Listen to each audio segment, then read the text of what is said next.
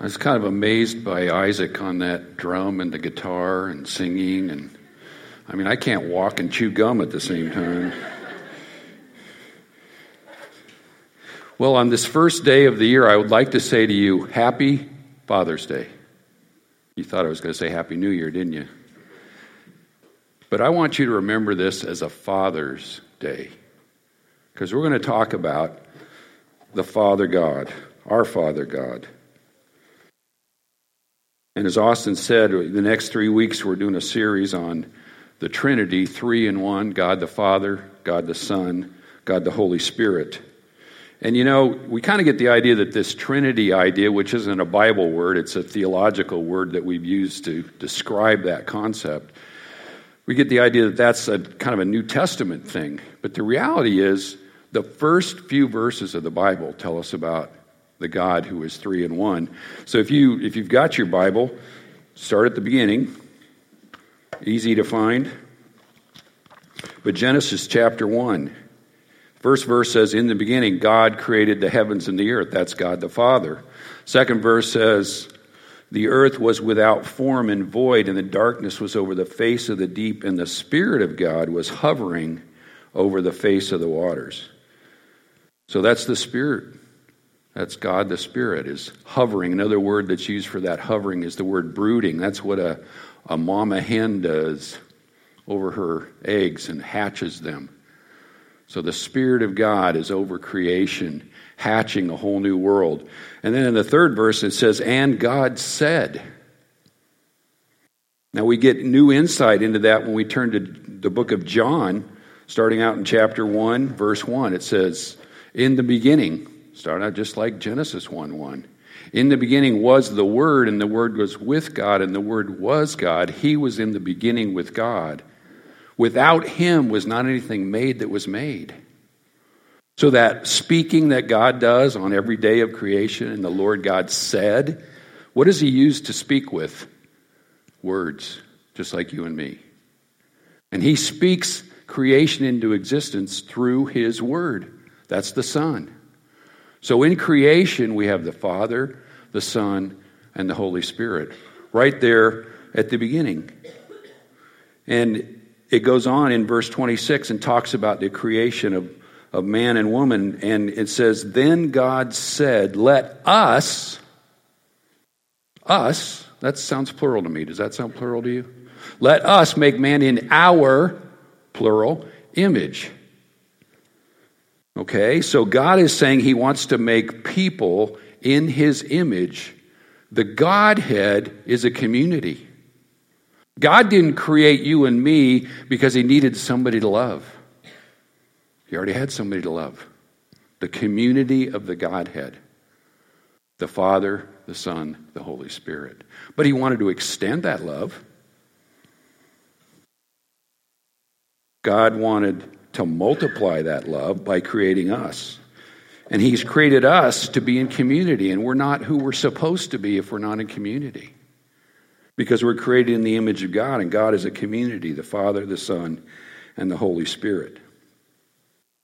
I heard a story about a ministry called Prison Fellowship that was started by a man named Chuck Colson, who was part of the Watergate scandal years ago, before a lot of you were alive. You probably heard about it in your history books, though. Everything that we do now ends in gate, travel gate, whatever. I mean, it's like, but it all goes back to Watergate. And this man, Chuck Colson, working for President Nixon, got in a lot of trouble and got sent to prison. And there he found Christ. And God gave him a passion for prisoners. In fact, even here at the prison here in Lincoln, we have this ministry, Prison Fellowship. So one of their prisons, they got this idea for Mother's Day. They bought a bunch of Mother's Day cards. They brought envelopes and they brought stamps. And they let all the prisoners that wanted one have a Mother's Day card. And they ran out of cards.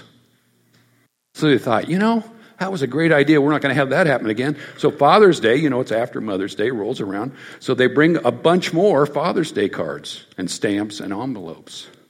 The only problem was nobody showed up for a Father's Day card. Because a lot of the men in prison don't know who their dad is, or they have a horrendous relationship with their dad, even an abusive one. they don't know, they don't have the relationship with their Father that they really want to have. And unfortunately, we as believers can be somewhat like that as well. Do we really know God as our Father? This is why Jesus came, so that we could know God as our Father, not just our judge, not just the one who controls the universe, but as our Father. So what does that mean? We're going to talk about that this morning. There's a man named Andrew Murray who wrote a book called The True Vine. This is what he says. The greatest downfall of the Christian life is that even where we trust Christ, we leave the Father out. Christ came to bring us to God the Father.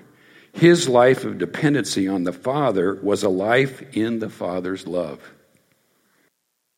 Jesus is the way, but Father is the destination.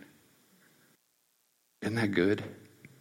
Jesus is the way, but Father is the destination.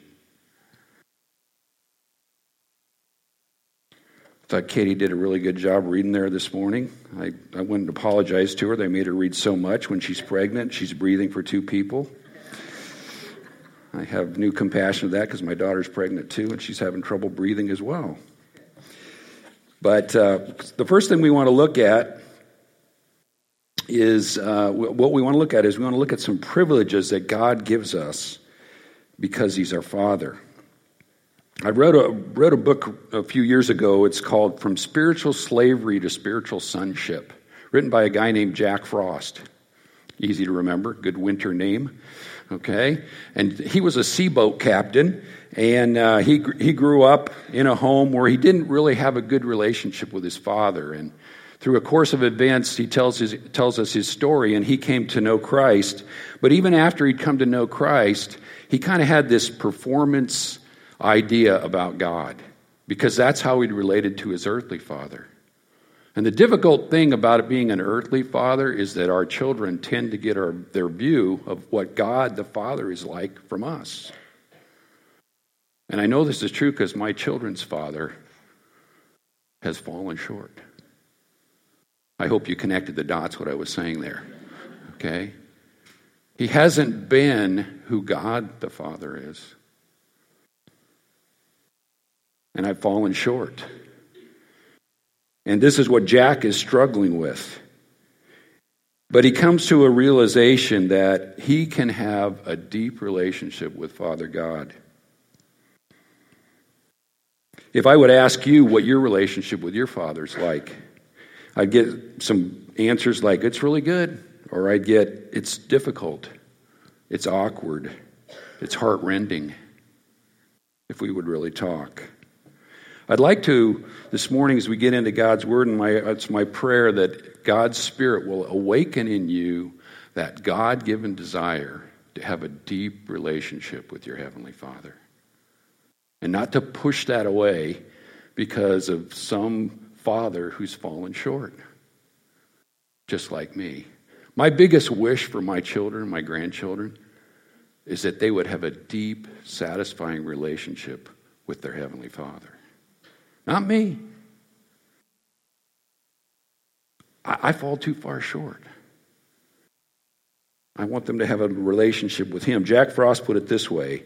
Again, his book's called Spiritual Slavery to Spiritual Sonship. He says, moving from slavery to sonship or daughtership is a matter of reaching the place where you get up in the morning feeling so loved and accepted in your Father's heart that your whole purpose for existence becomes to give that love away to the next person you meet. Home is where you constantly hear the voice of God speaking His affirmation over you, His love over you, and His forgiveness, compassion, and grace over you. We all want to have a home. In the book of John, which in the future we're going to spend some long, protracted time in the book of John here, but in John chapter 14, what Katie read to us this morning, there's 22 times that God the Father is mentioned. And in John 13 through 17, which Jesus gave to His disciples just before He went to the cross, with John 14 right in the middle of it, He says 44 times He talks about God as our Father. And in the whole book of John, there's 143 references to God as our Father. This obviously is a message that John, the beloved disciple, wants us to know about God. And it's a message that Christ continued to communicate. I heard a story of Queen Elizabeth when she was a little girl. She'd often like to go into the king's chambers, her grandfather, King Frederick, and see him. And when she went into the chamber, as the doors opened up, the first thing she would do is, and I don't know how to do this very well, but she would curtsy because he is the king. And then she would run down the aisle and jump into his lap because he was her grandfather. See, that's the kind of relationship we need to have with God, our Father. We need to curtsy because he is the king. But there's an overwhelming privilege that little Princess Elizabeth had that we have as well. We can jump into his lap because he's our Father. We're going to talk about 3 privileges from this passage. John 14, 1 through 3. First thing he says is, let not your hearts be troubled. Well, if you look back into chapter 13, he's just told them that Judas is going to betray him and that Peter's going to deny him. And previously he says, and the rest of you are going to run away. Let not your hearts be troubled. Can you imagine what their hearts are like at this moment? He's telling them that they're going to send him to the cross, and they don't want it to be true. They want to argue him out of it being true. But everything he said up to this point has been true. They're afraid. Let not your hearts be troubled. Believe in God. Believe also in me. In my Father's house are many rooms. If it were not so, I would have told you. And I go to prepare a place for you. If I go to prepare a place for you, I will come again and will take you to myself, that there you may be with me also. In the Jewish culture, when a young man was engaged or betrothed to a young woman, he would start building an addition onto his father's house. And when he got that addition finished, they didn't ever know quite when that was, and his father approved it and said it's ready to go. Then they could go get his bride and bring his bride to his house. And they'd have a big wedding supper and a feast for a week or so, and then they would move into the Father's house. Well, see, this is a picture of the reality that's true for all of us as believers. Is someday the bridegroom, Jesus, is going to come get his bride, the church, and he's going to take us to be with him in his Father's house forever. And he says that's the protection, is the first privilege that the Father is going to give us. He's going to protect us. We're going to be with him forever. A few weeks ago, we looked at this passage. I'm going to refer it to you again. 1 Peter 1, 3 through 5. Blessed be the God and Father of our Lord Jesus Christ, according to his great mercy, he has caused us to be born again to a living hope through the resurrection of Jesus Christ from the dead, to an inheritance that is imperishable, undefiled, and unfading, kept in heaven for you, who by God's power are being guarded through faith for a salvation ready to be revealed in the last time. God is protecting what he has promised us. We have a sure home in heaven. This is not your home. You're just a passing through. And that's a confidence that all of us can have. A friend of mine is an author named Jill Caratini. She has a blog that she writes, and this is what she talks about this reality. She says, the startling Christian confidence is that God can be approached as Father in the unique and pressing gift of the Son. She goes on and tells a story about a guy named Reverend Deveridge who lives in Mumbai, India. And he has a ministry called the Father's House. And mostly he goes up and down the streets. He's been doing this for over 20 years. And he reaches out to orphan children, drug addicts, and victims of the sex trade. And he says, come to the Father's house. He has a place for them to come and be safe and to be loved. And he often asks them over and over and again to come because they don't trust him at first. But some come. Sometimes he asks them for years. Jill goes on and says, such is the radical, simple message of Christ. In my Father's house are many rooms. If it were not so, I would have told you, I'm going there to prepare a place for you. What if and then she says this, what if there is indeed not a cosmic sadist? That's some people's view of God. He's just up there trying to punish us. Or an indifferent force, God doesn't really care, but a father who waits, who longs to gather his children together and take them into his arms. This gift is both the highest theology and ordinary miracle. God offers us a place held within the greater gift of adoption. He wants to bring us into his family.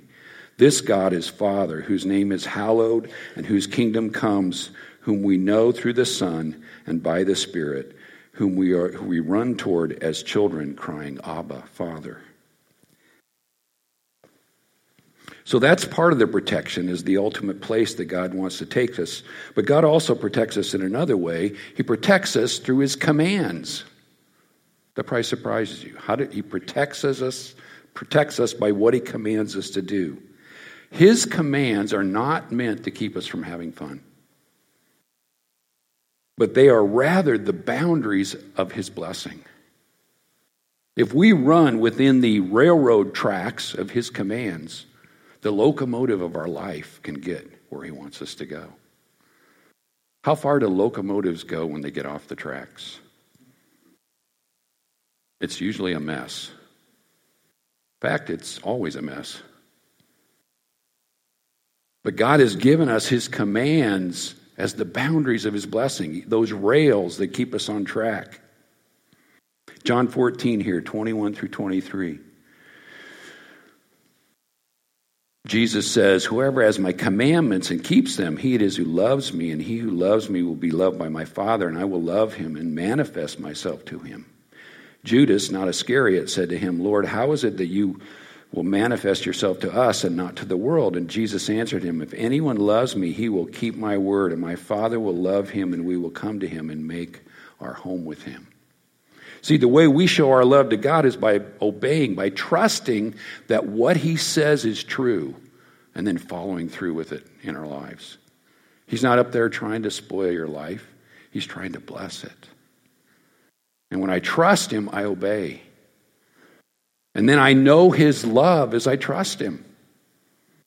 See, the difficult thing is, God, could you just show me how this is going to work out and then I'll obey? But it doesn't work that way. We have to trust and obey, for there's no other way to be happy in Jesus but to trust and obey. And that's what he's calling all of us to do as his disciples. Trust, obey, follow. A number of years ago, one of my daughters started to date a guy. And I didn't really know the guy, so I thought, well, let's go out for coffee. This is in high school. So we're at a coffee shop. This guy's like, what's with the Fruit Loop dad? I don't know what's going on here, you know. So we're sitting in this coffee shop, and I said, let's just talk for a second. This is my daughter, and she's very precious to me. And I don't really know you, so I'd like to lay down some ground rules of how I want you to treat her. Can you imagine you're a high school kid? I said, this is how I'd like you to treat her. He said, okay. So he waited a while and kind of did some checking here and there and found out he wasn't treating her that way. So I said, okay, do you still want to date my daughter? He said, yeah. I said, well, this time bring your dad. Okay, so now I'm sitting with this kid and his dad and my daughter. And I'm looking him in the eye, and the dad's a little upset with me.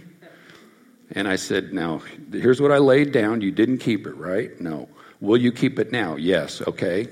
The dad's still a little upset with me. So then I find out later he's not keeping it. So I said, it's over, baby. And my daughter wasn't real happy about it, to be honest. A few months later, she came to me and she said, Dad, thank you for protecting me. And not too long ago, I got to marry that daughter to a young man that kept the rules.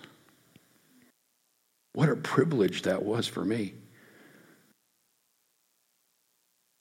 She had a little bit of trust, and it grew to a bigger trust. And I don't love my daughter anywhere near as much as God loves you. He wants to protect you. How has it gone when you got off the rails? Did it go well? I would venture to guess it hasn't. God wants to protect you by his commands. That's the privilege of the protection of a father. We go on. Back to verse 4, he says, and you know the way to where I'm going. And Thomas said to him, Lord, we do not know where you're going. How can we know the way? Don't you just love the disciples and the questions they ask? Because those are the questions that we have. And the next thing he says is one of my favorite verses in all of Scripture. Thank God for Thomas that he had a question. Jesus said, I am the way, the truth, and the life. No one comes to the Father but by me. You see, Jesus is the way because without him we're lost. Jesus is the truth because without him we're deceived. Jesus is the life because without him we're dead. We are dead. The soul that sins shall die. We are cut off from God because of our sin.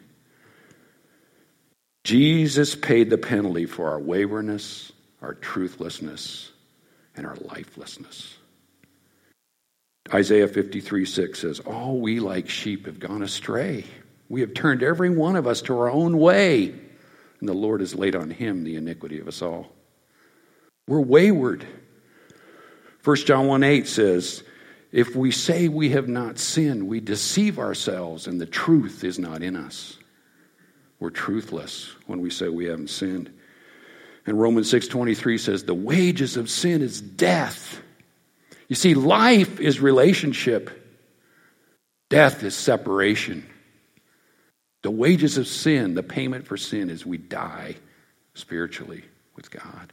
But the free gift of God is eternal life, relationship through Jesus Christ our Lord. And then that other verse from John you've heard before, John 3:16. For God so loved the world that he gave his only begotten Son, that whoever believes in him should not perish but have everlasting life. I heard a story of a father and his young son that were walking along a railroad track, just kind of out having a good time and enjoying themselves. And all of a sudden they kind of saw a bridge off in the distance there, and the father looked down and noticed that something really concerned him. He saw that one of the rails had come loose. And he knew later in the day that a train was going to be coming by, a passenger train. And he knew that if that train went off the tracks, it was going to go into the ravine, and many people would be killed and injured. So he went and got a limb and a big rock and started trying to use it as a lever to move that rail back into place. And then he heard a sound that scared him. It was the sound of the whistle of the train. And so he began working more feverishly to try to get that rail back in place.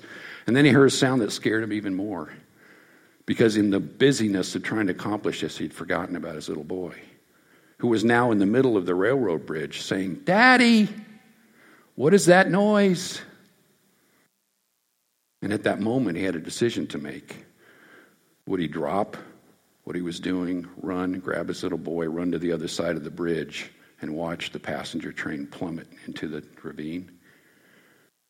Or would he put the rail back in place?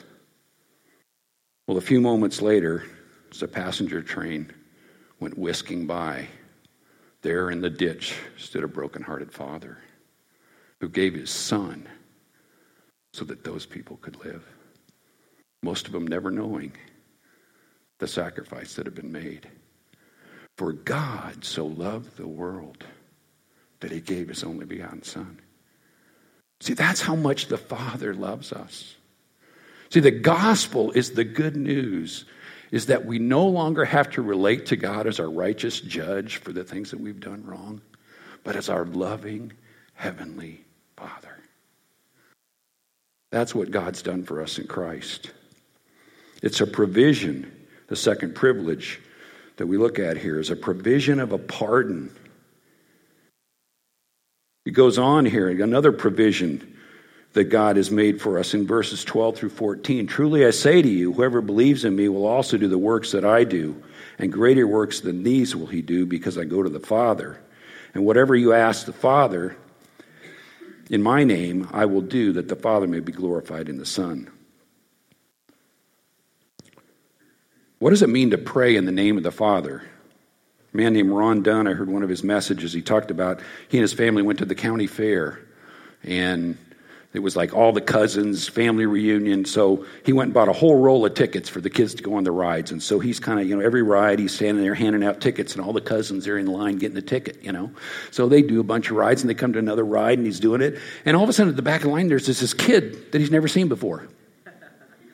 It's like, hey, this was like a good line to be in. This guy's handing out tickets. So he puts out his hand, and he says, I pulled back those tickets. I'm not giving this kid a ticket. I don't know who this kid is. And his son walked up and said, Dad, he's my friend. Give him a ticket. So in the name of his son, he gave the little boy a ticket. When you and I pray in Jesus' name, and we say, God, Father, would you answer my prayer? Would you meet my need? Jesus says, she's my friend. Give her a ticket. He's my friend. Give him a ticket. That's another privilege that we have, is the privilege of prayer. It doesn't mean that all of our problems are going to go away. It means that God's going to give us peace in the midst of the pain.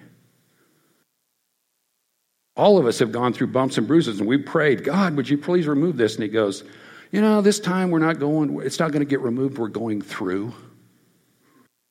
I'm going to go through with you. You're going to have, I heard someone say one time, don't pray for an easy life, pray to be a strong person.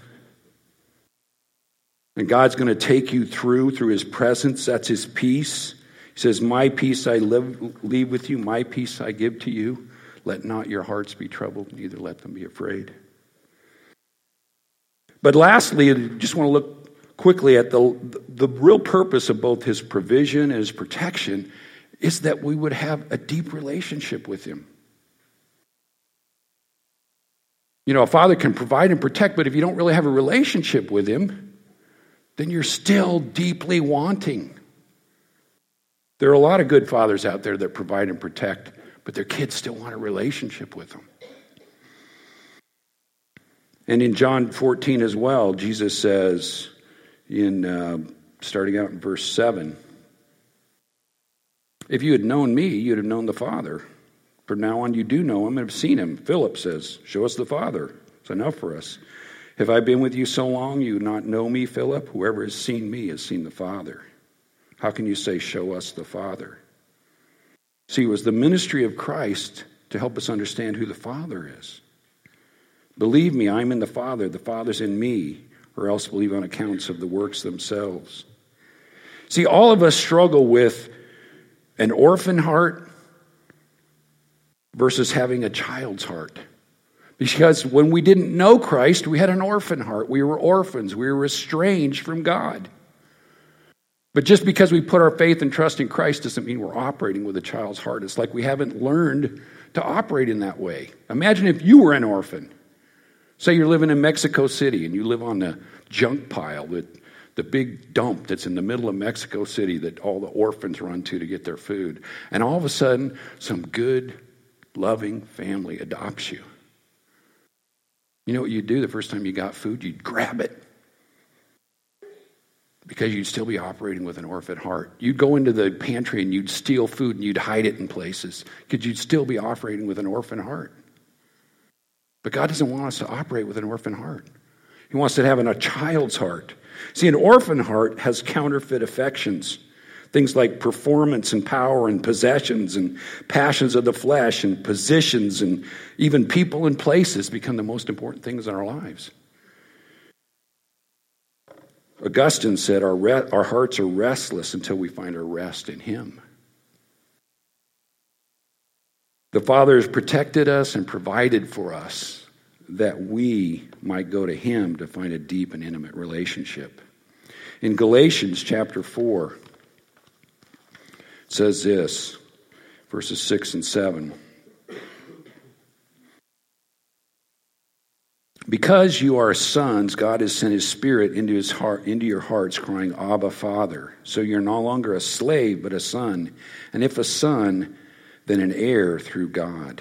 That word Abba is the word that we use daddy or papa. See, Jesus came so that we could know God as daddy, papa. You've heard the phrase, who's your daddy? Who is your daddy? Who is your papa? Who is your Abba, Father? It's God himself. Jesus did not want his disciples to have an orphan heart. He wanted them to have a child's heart. So let me just close with this. An orphan has no home, but in Christ a child has a place in Father's house.